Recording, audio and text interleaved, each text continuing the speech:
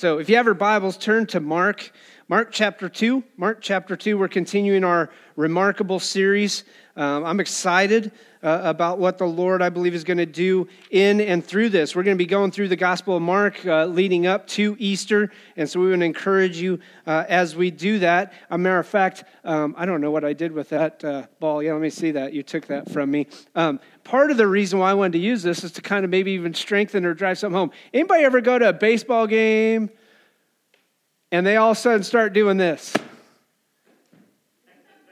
Yeah, that's not usually the reaction that happens at the baseball game when they start doing that. When we've gone to the College World Series, I usually take Ethan every year. We go up to Omaha, we go to the College World Series, and it never fails that there's usually a group of people out in the outfield that inflate like 4 or 5 of these beach balls, big ones, and they start pounding them around. And I just thought about this whole idea. It's like, oh man, the temptation is so great because everybody's like, oh, I want to be the one that's going to hit it. We're going to hit it. And then you see the security guard or the ushers come rushing down trying to get the beach ball, which of course is like the never-ending process of trying to get it. I mean, how do you get a beach ball when it's like, hey, I need that beach ball? And the person's like, yeah, whatever. And they hit it.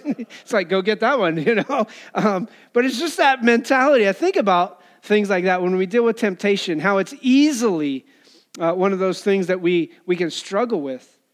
But when we allow the Lord to fight with us and fight for us, we can overcome it. So Mark chapter 2, starting in verse 1. Let's go ahead and read the text, and then we'll jump in, because I believe that there's a lot here to unpack. As a matter of fact, I've preached on this particular story. I haven't done it from Mark. I used one of the other Gospels. But let's go ahead. Mark chapter 2, starting in verse 1, and it says this. Keep in mind what's happened. Jesus has been baptized. As a result of his baptism, he comes up out of the water. The Spirit comes upon him. Then he calls his disciples. Then he goes in and he shows his authority by driving out the demons, by healing many, by going and praying in a solitary place, and then healing this leprous man. And then it says this. A few days later, when Jesus again entered Capernaum, the people heard that he had come home. Now, the thought process is that he had returned to Peter's house is the thought, because if you remember at Peter's house in verses 29 through 34 in chapter 1, he goes to Peter's house and heals Peter's mother-in-law, all right? But so it says that he had come home. Verse 2, so many gathered that there was no room left, not even outside the door. Okay? So there's no room left, not even outside the door, and he preaches the word to them. Some men came, bringing to him a paralytic, carried by 4 of them. Since they could not get to him, or get him to Jesus because of the crowd, they made an opening in the roof above Jesus, and after digging through it, lowered the mat the paralyzed man was lying on. And when Jesus saw whose faith? It says, when Jesus saw their faith, he said to the paralytic, son, your sins are forgiven. Now, some teachers of the law were sitting there thinking to themselves, why does this fellow talk like that? I kind of think about it maybe in a West Virginia voice. Look at this fellow over here doing this. I don't know. Why does this fellow talk like that? He's blaspheming. Who can forgive sins but God alone? Immediately, Jesus knew in his spirit that this was what they were thinking in their hearts. And he said to them, why are you thinking these things? Which is easier to say to the paralytic, your sins are forgiven, or to say, get up, take your mat, and walk? But that you may know that the Son of Man has authority on earth to forgive sins, he says to the paralytic, I tell you, get up, take your mat, and go home. He got up, took his mat, walked out in full view of them all, and listen to what happens. This amazed everyone, and they praised God, saying, we have never seen anything like this. I want you to keep that in mind as well as the verse we talked about God's faithfulness and how he provides in every circumstance and situation, because I want to talk about this idea of hope and healing for the hurting. Hope and healing for the hurting. See, I believe as Christians, we believe that there's one thing that every person needs more than anything else. As Christians, we believe that there's one thing that people need more than anything else. And that is this idea that every person is born in need of God's forgiveness. They need Jesus. And what we have to begin to understand is we begin to see this played out. If you remember anything about Mark, we talked about this, that Jesus came and he said, hey, I came to preach the good news. What was this good news? This idea of repenting and believing. Repent or confess your sins, and then as a result, believe in Jesus. And then he says, I want to carry this also idea that it's repent and then acknowledge the kingdom. Jesus comes to show or establish his kingdom. And I said this a couple weeks ago. It's this idea that we have to begin to understand there's already not yet kingdom. In other words, Jesus comes and he establishes his kingdom or God's kingdom on earth, but it's not yet what? Completed. It's not yet fulfilled completely. In other words, when Jesus comes back, it will be finally completed or finally fulfilled, but God gives us everything that we need. And well, listen, we have to begin to understand that every person born is in need of God's forgiveness. So while all Christians agree that every person needs God's forgiveness, that in reality is the very thing at times, or is the very thing that we can be inclined at times to think very little about. Like we acknowledge people need God's forgiveness, but yet at the same time, we will think very little about it. We think very little about this need, and instead we'll give our attention to less pressing things, to more important things. At least that's what we think. We forget that the forgiveness that we have received, and we think about this, we forget about this forgiveness that we've received, and we fail to help others see their need for forgiveness. So here's the beauty of this text. There's a number of ways we can play this out, right? But we're going to look at this through a couple of eyes or a couple of different ways, and in ways that will help us, or hopefully help each one of us apply this text to our life, okay? We have to begin to understand what's taking place in this text. At the same time, some of us pursue actions to attempt to stop the works of Jesus. And I know people would say, well, that would never be me. And I would hope not. But I can tell you point blank that I've had people tell me before as a pastor. I had one gentleman tell me one time, I don't care what God's word says, this is the way we do it. And I went, hold on just a second, let me get away from you because I really don't want to be struck or feel the repercussions of something that's going to happen to that. We have to begin to understand, and I want you to understand, I believe all of us need to understand this, that in every way, shape, or form, the way we build our lives, what we do, what we say, how we treat others, all has to be built upon the foundation of God's word. And when I build my life on the foundation of God's word, then I have to make decisions, and I should make responses or have actions that reflect what God's character and God's word says. And so today, if you remember anything, I want you to remember this, that Jesus gives hope and healing to the hurting. But listen how he does this. Through the forgiveness of sins. Jesus gives hope and healing to the hurting through the forgiveness of sin. The sin that we carry from day one till the sin that we're going to die with, Jesus is the only one in reality who has any hope or healing for the brokenness or for the problems and the struggles that each and every one of us deal with. We have to begin to understand that Jesus is the one that gives hope and healing. Now, I cautiously say this because I want you to understand where I'm trying to come from.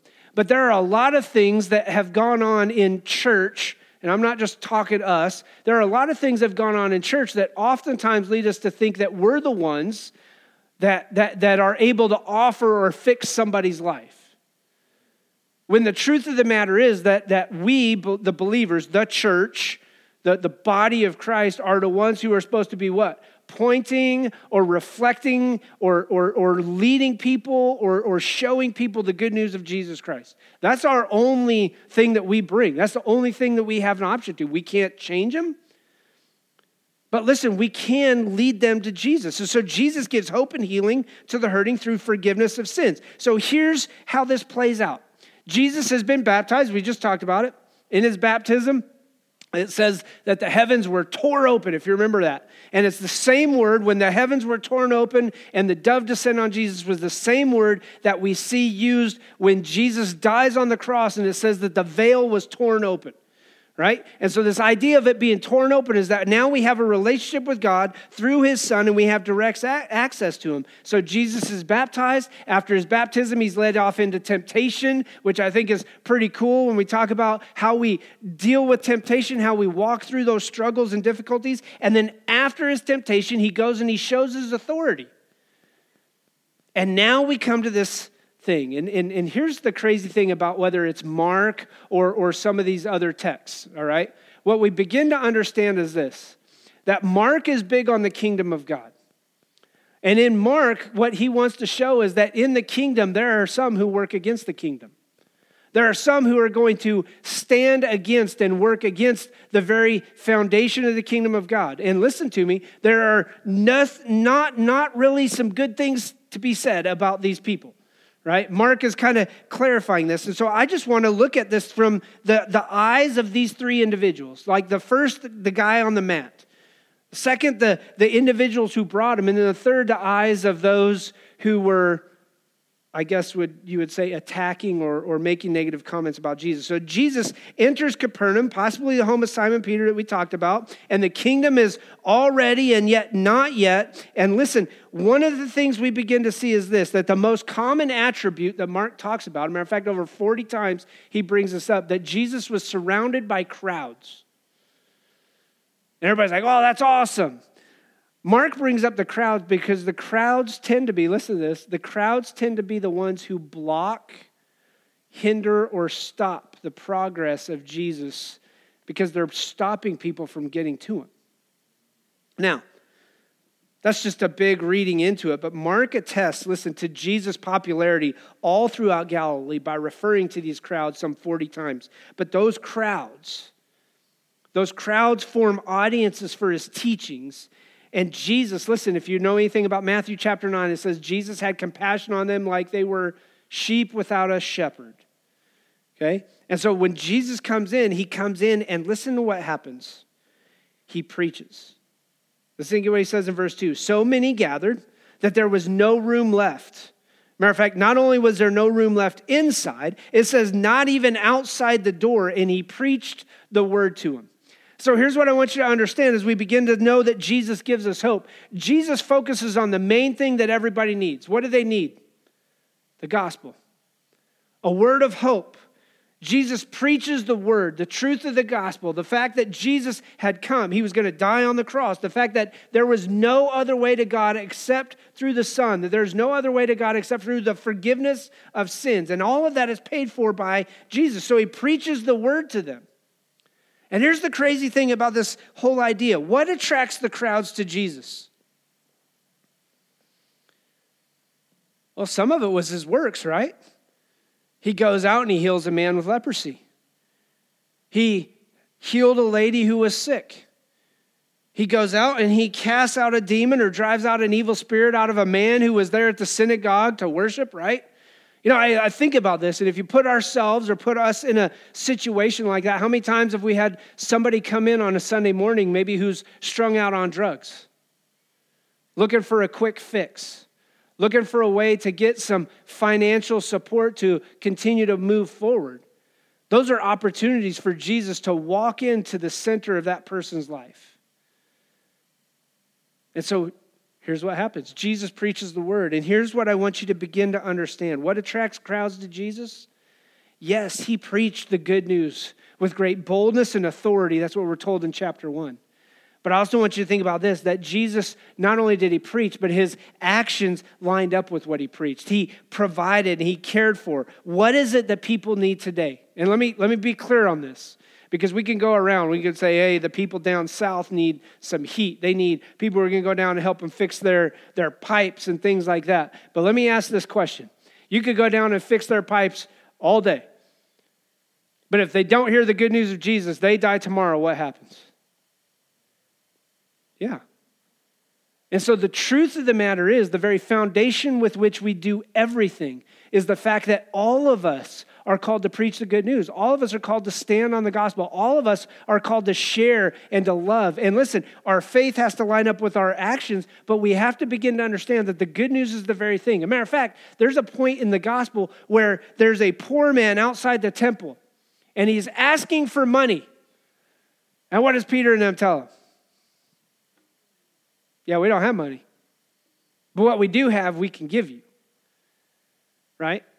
And so, listen, there is a balance with how you take care of people who are in need and also providing for the main need that has to be met by any gospel-loving follower, and that is that the good news grows the church. Listen, number one, Jesus is preaching the word, and we have to understand this, that the good news of the gospel is what grows the church.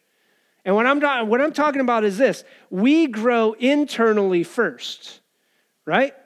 That when I preach the gospel day in and day out to myself, I grow internally because I have to understand that even though I am blood-bought, redeemed believer in Jesus, that I need the gospel every day. Why? Because I still sin.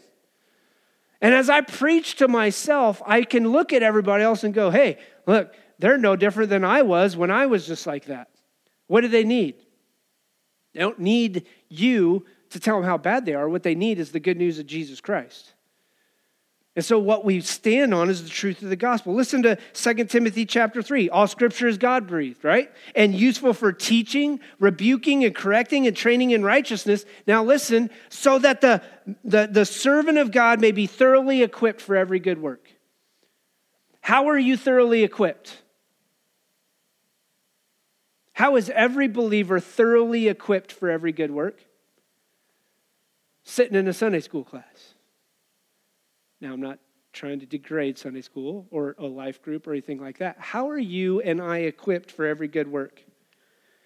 If all scripture is God-breathed and useful for teaching, rebuking, correcting, and training in righteousness, then all scripture is the very thing that I have to build my life upon so that, listen, the servant of God or the man of God may be thoroughly equipped for every good work. How am I equipped for good work? By knowing the word of God. See, the word is the very thing that changes the hearts and the lives, the families and the communities. When Jesus penetrates the community, when Jesus penetrates the heart of the individual and his word speaks to him, then that's what changes people's hearts. And so we begin to go, okay, hey, what does this mean? The good news is what grows the church. I grow internally and I share the gospel with others. And they respond. Some will, some won't. And that's not on you. Listen, the Bible is very clear that God gave some to plant the seed, some to water, but who makes it grow? The Lord. God makes it grow.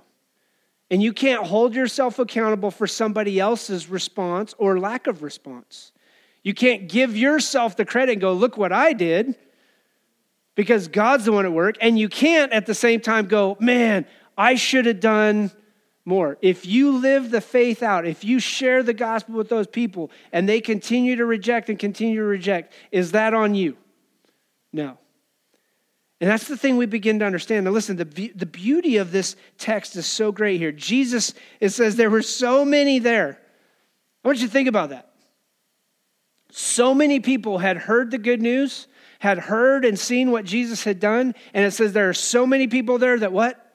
Not only was the inside packed, but people couldn't what? They couldn't even get close to a door or a window to hear what Jesus was going to say. So we have to understand the importance of the word. Number two, I want you to see this, that we must do whatever it takes to get people to Jesus.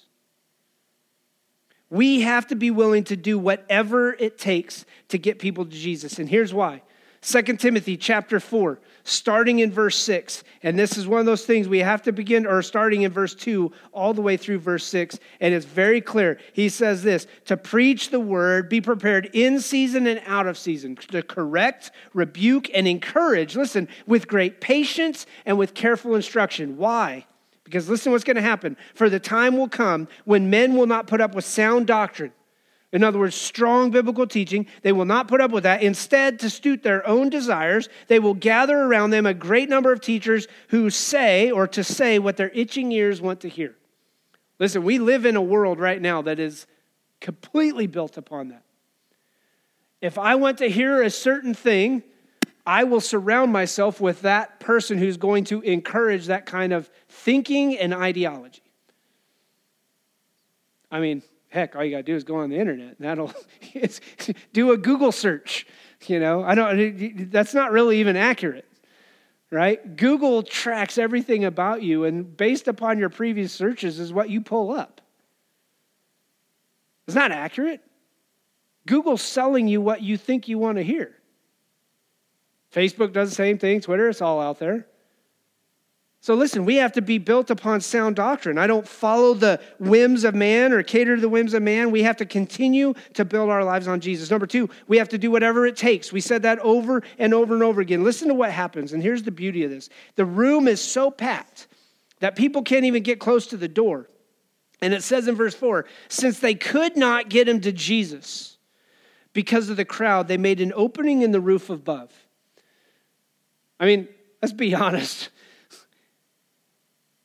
If we were in church and the place was so packed out that somebody wanted to get Jesus or get a person to Jesus and somebody started digging through that wall, you'd have people come unglued.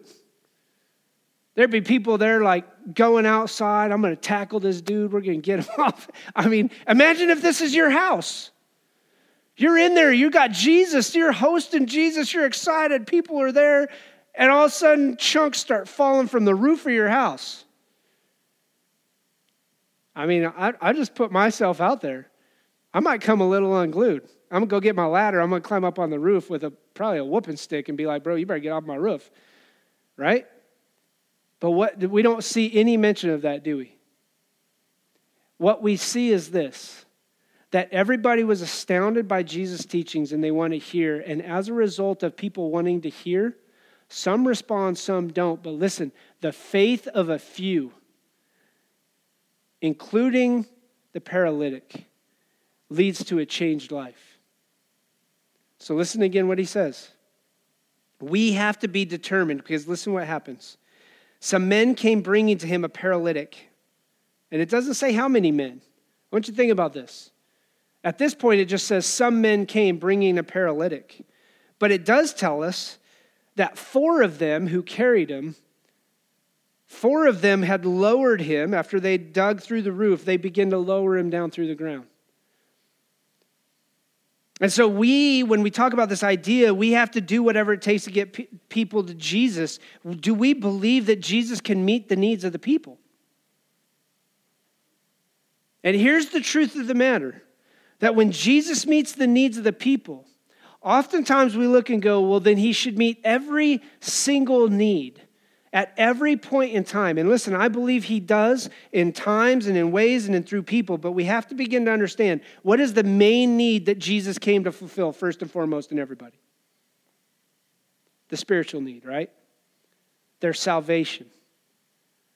And so they know that this man needs a life-changing process. He needs something that's going to heal him from being paralyzed. We don't know why he was paralyzed. We don't get any of that story. But this man, in some way, shape, or form, if I could just picture it, this man most likely set out in front of somewhere asking for donations.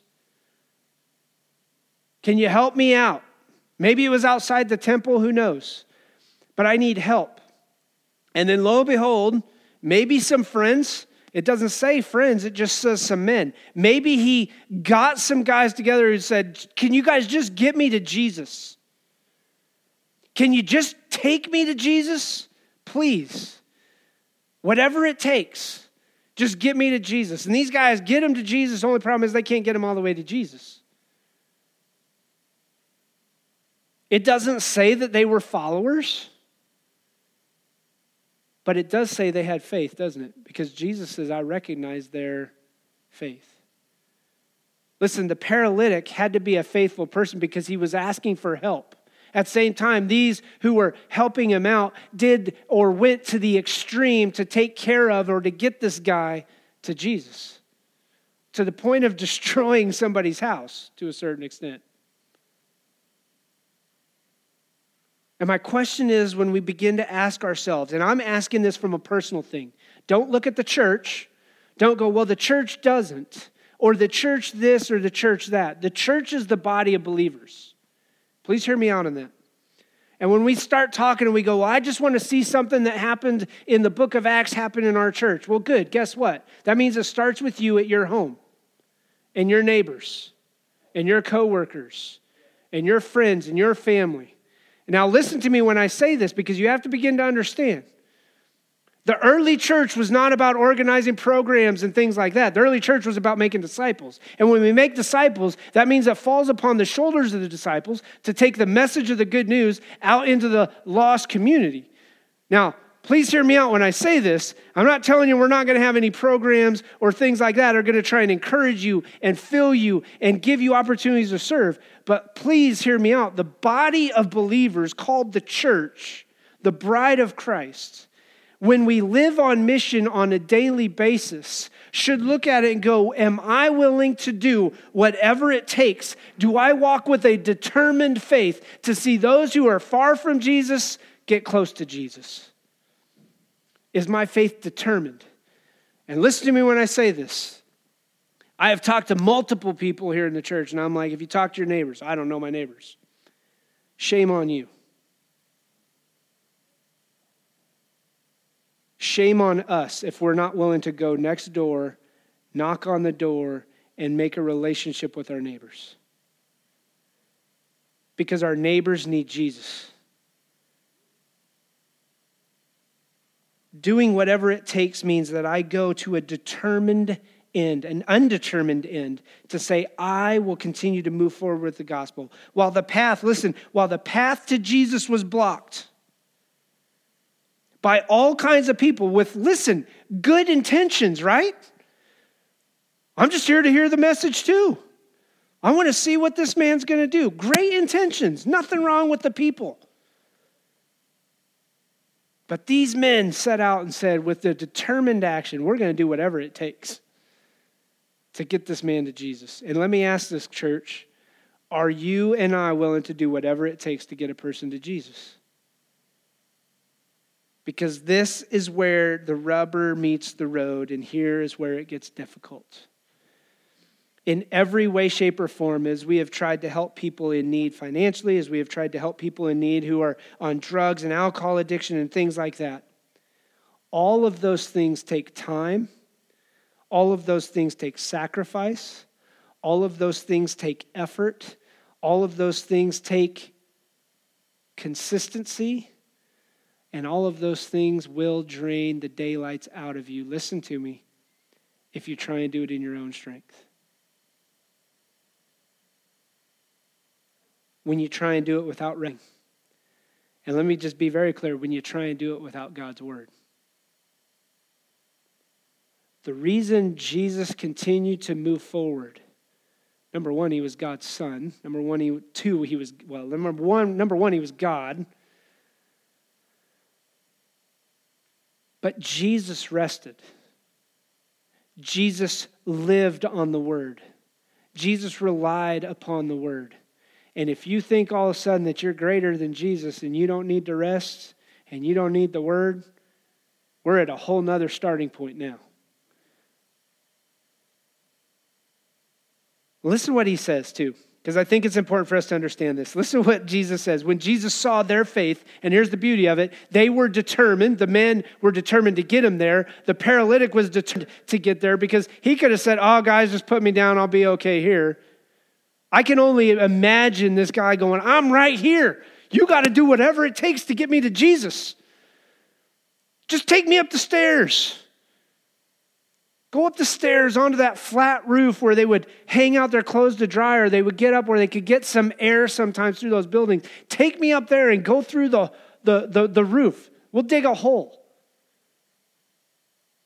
I mean, deep down inside, I could hear one of the guys going, you can't do that, bro. This is a guy's house. And the paralytic going, I don't care. I just got to get to Jesus. And another one going, well, what if they come after us and ask us to fix it? I don't care. I just got to get to Jesus. Do you hear the excuses that could begin to take place? And how believers could very easily be ones who, rather than walking with a determined faith, could come up with an excuse. And listen to what Jesus says. Son, your sins are forgiven. Now, a lot of people would argue at this point that Jesus is saying the reason you're paralyzed is because of your sins. But I want you to understand this. This is a common misconception in most people's lives. As a result of sin, the world has fallen, correct? As a result of sin, we're going to have earthquakes, tornadoes, we're going to have storms, we're going to have violence, we're going to have oppression, we're going to have hatred, we're going to have racism. All of that is a bigger picture of what is a result of sin. All of those things. You have conflict with another believer, sin, guaranteed. Don't care, sin. You can come and give me your explanation. Doesn't matter, sin. Philippians chapter 2, consider others better than yourself out of humility. All of those things are a result of sin. And so when Jesus says, hey, son, your sins are forgiven, people go, oh, see, he was paralyzed because of his sin. No.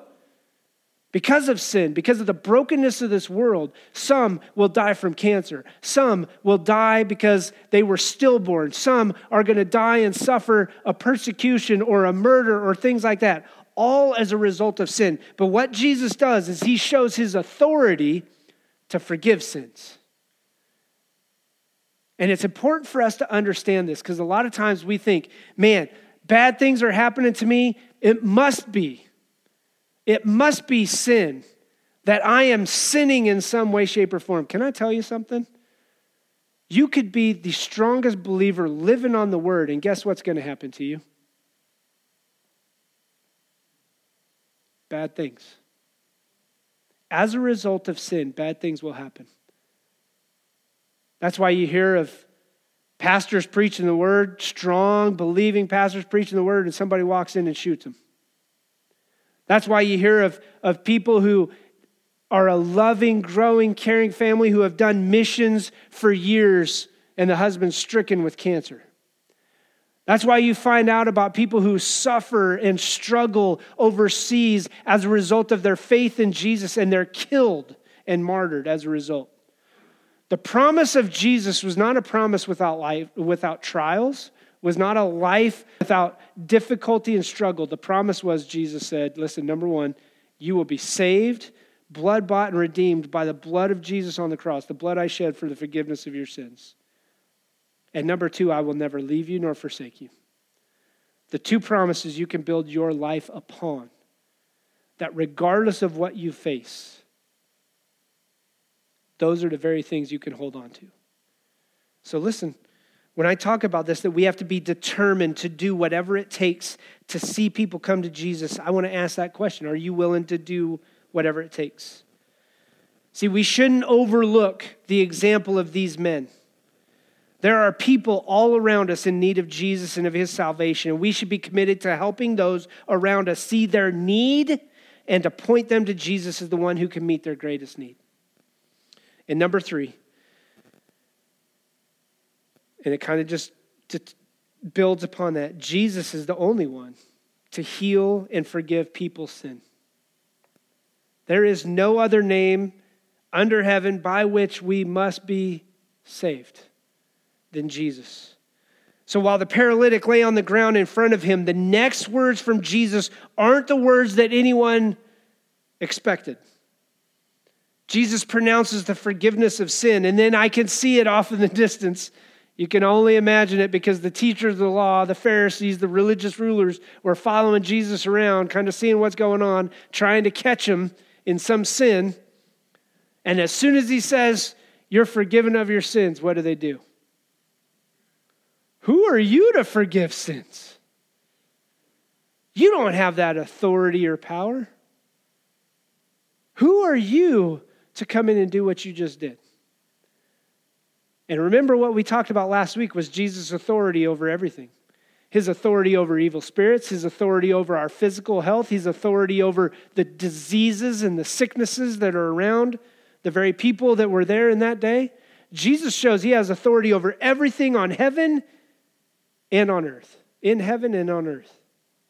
And so as a result of Jesus' authority, he's the only one who can heal and forgive people of sin. See, our greatest need, we just talked about, is forgiveness. And Jesus is the one through whom forgiveness is available. And so we have to trust him for our forgiveness and then point others to him as the one they need. The question is, do you really believe that that's the one they need? Do they really need Jesus? Or do they need a financial plan that's going to help them in the future? Do they need an AA group that's going to get them out of the struggles and difficulties they deal with, the temptations of alcohol or drugs? See, what may seem like an odd question in Jesus' question was really revealing his authority. Listen to verse 8, and I love what he says. I want to jump to verse 7. Listen to what the Pharisees say. Why does this fellow talk like that? He's blaspheming. Right? And listen to this, by the way. They didn't say this. I had to clarify this. Verse 6. They were thinking to themselves, why does this fellow talk like that? Now, let's talk about authority, and let's talk about power. They're thinking this in their mind, and they're thinking he's blaspheming. Who can forgive sins but God alone? And listen to what it says. Immediately. Remember what I talked about last week? Mark 41 times uses the term immediately or at once. Immediately. Jesus knew what they were what? What they said? No. What they were thinking. And let me reveal this to you. When you put thoughts in your mind, or when thoughts come to your mind that are contrary to Scripture, do you think Jesus doesn't know immediately your thoughts, your struggles, your difficulties? Here the Pharisees are thinking in their minds, who's this that forgives sins? And I love this. I mean, could you imagine you're sitting there, maybe it's that deja vu moment or whatever you're thinking, but they're thinking this big idea, and listen to what Jesus does. Jesus didn't think this, Jesus brings it out. Why are you thinking these things? Whoa, wait, hold on a second. You ever been in a moment where you thought something and you thought, did I just say that?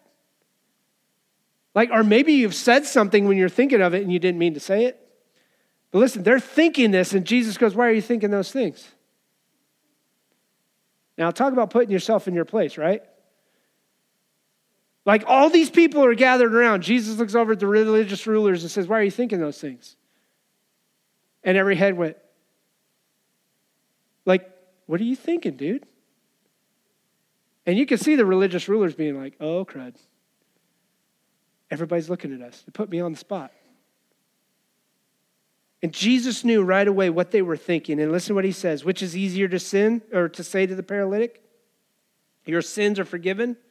Or to say, get up, take your mat and walk?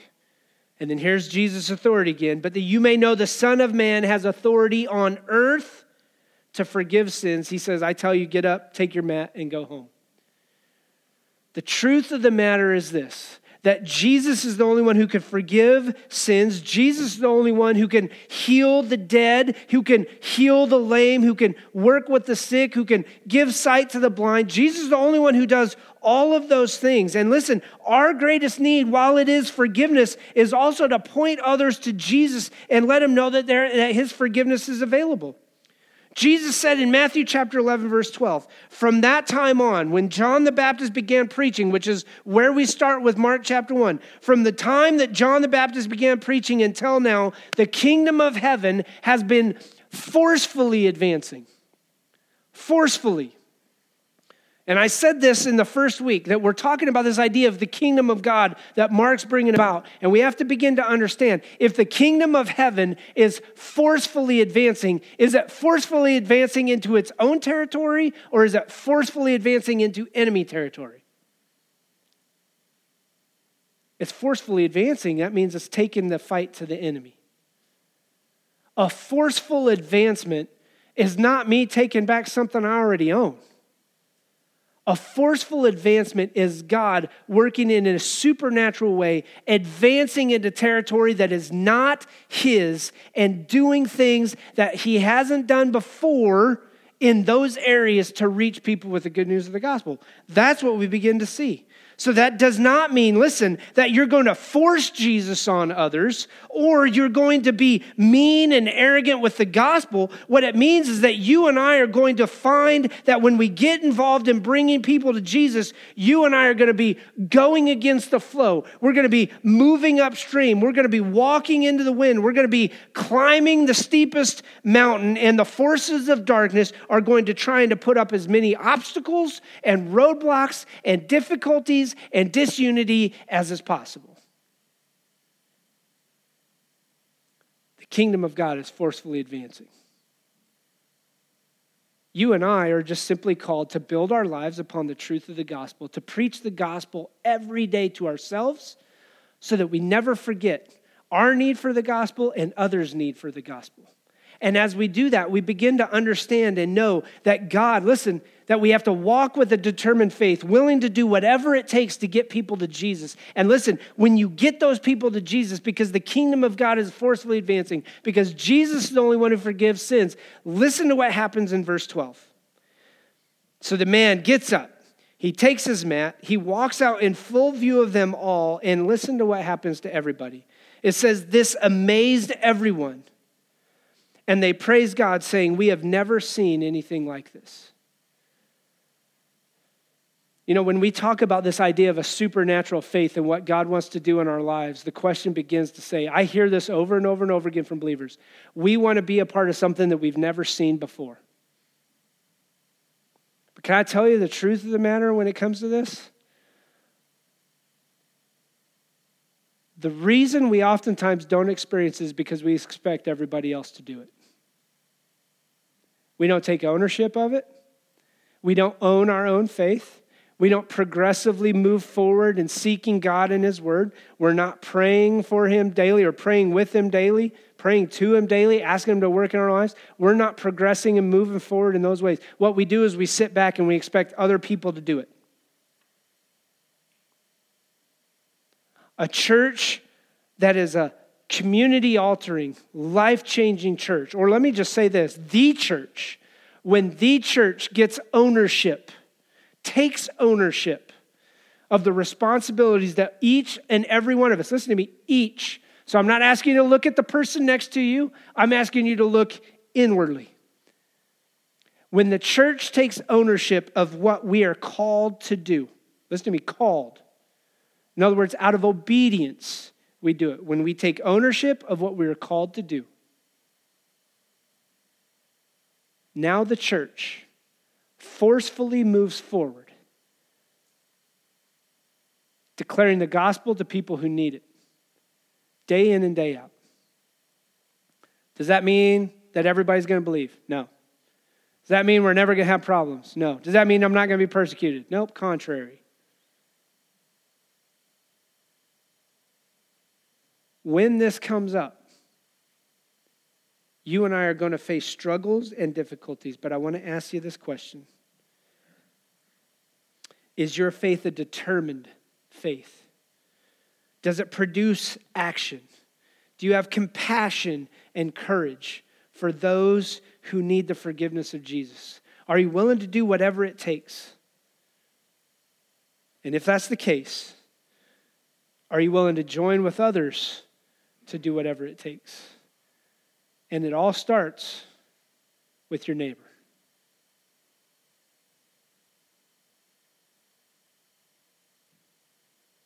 That's the first avenue.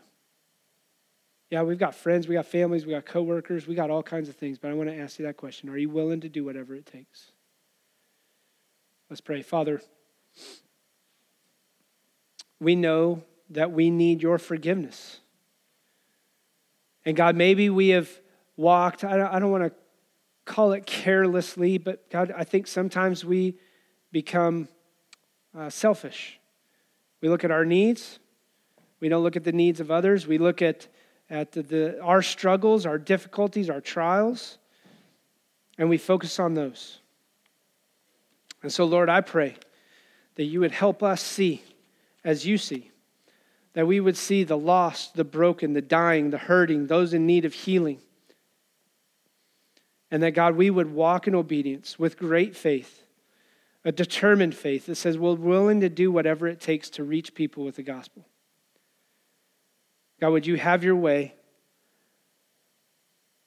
And as I think through Scripture, would you use Scripture, since all Scripture is God-breathed and useful for teaching, correcting, rebuking, and training, would you use that Scripture today, Lord, to teach us, to correct us, to rebuke us, and to train us, so that we could be thoroughly equipped for every good work. It's in Jesus' name I pray. Amen.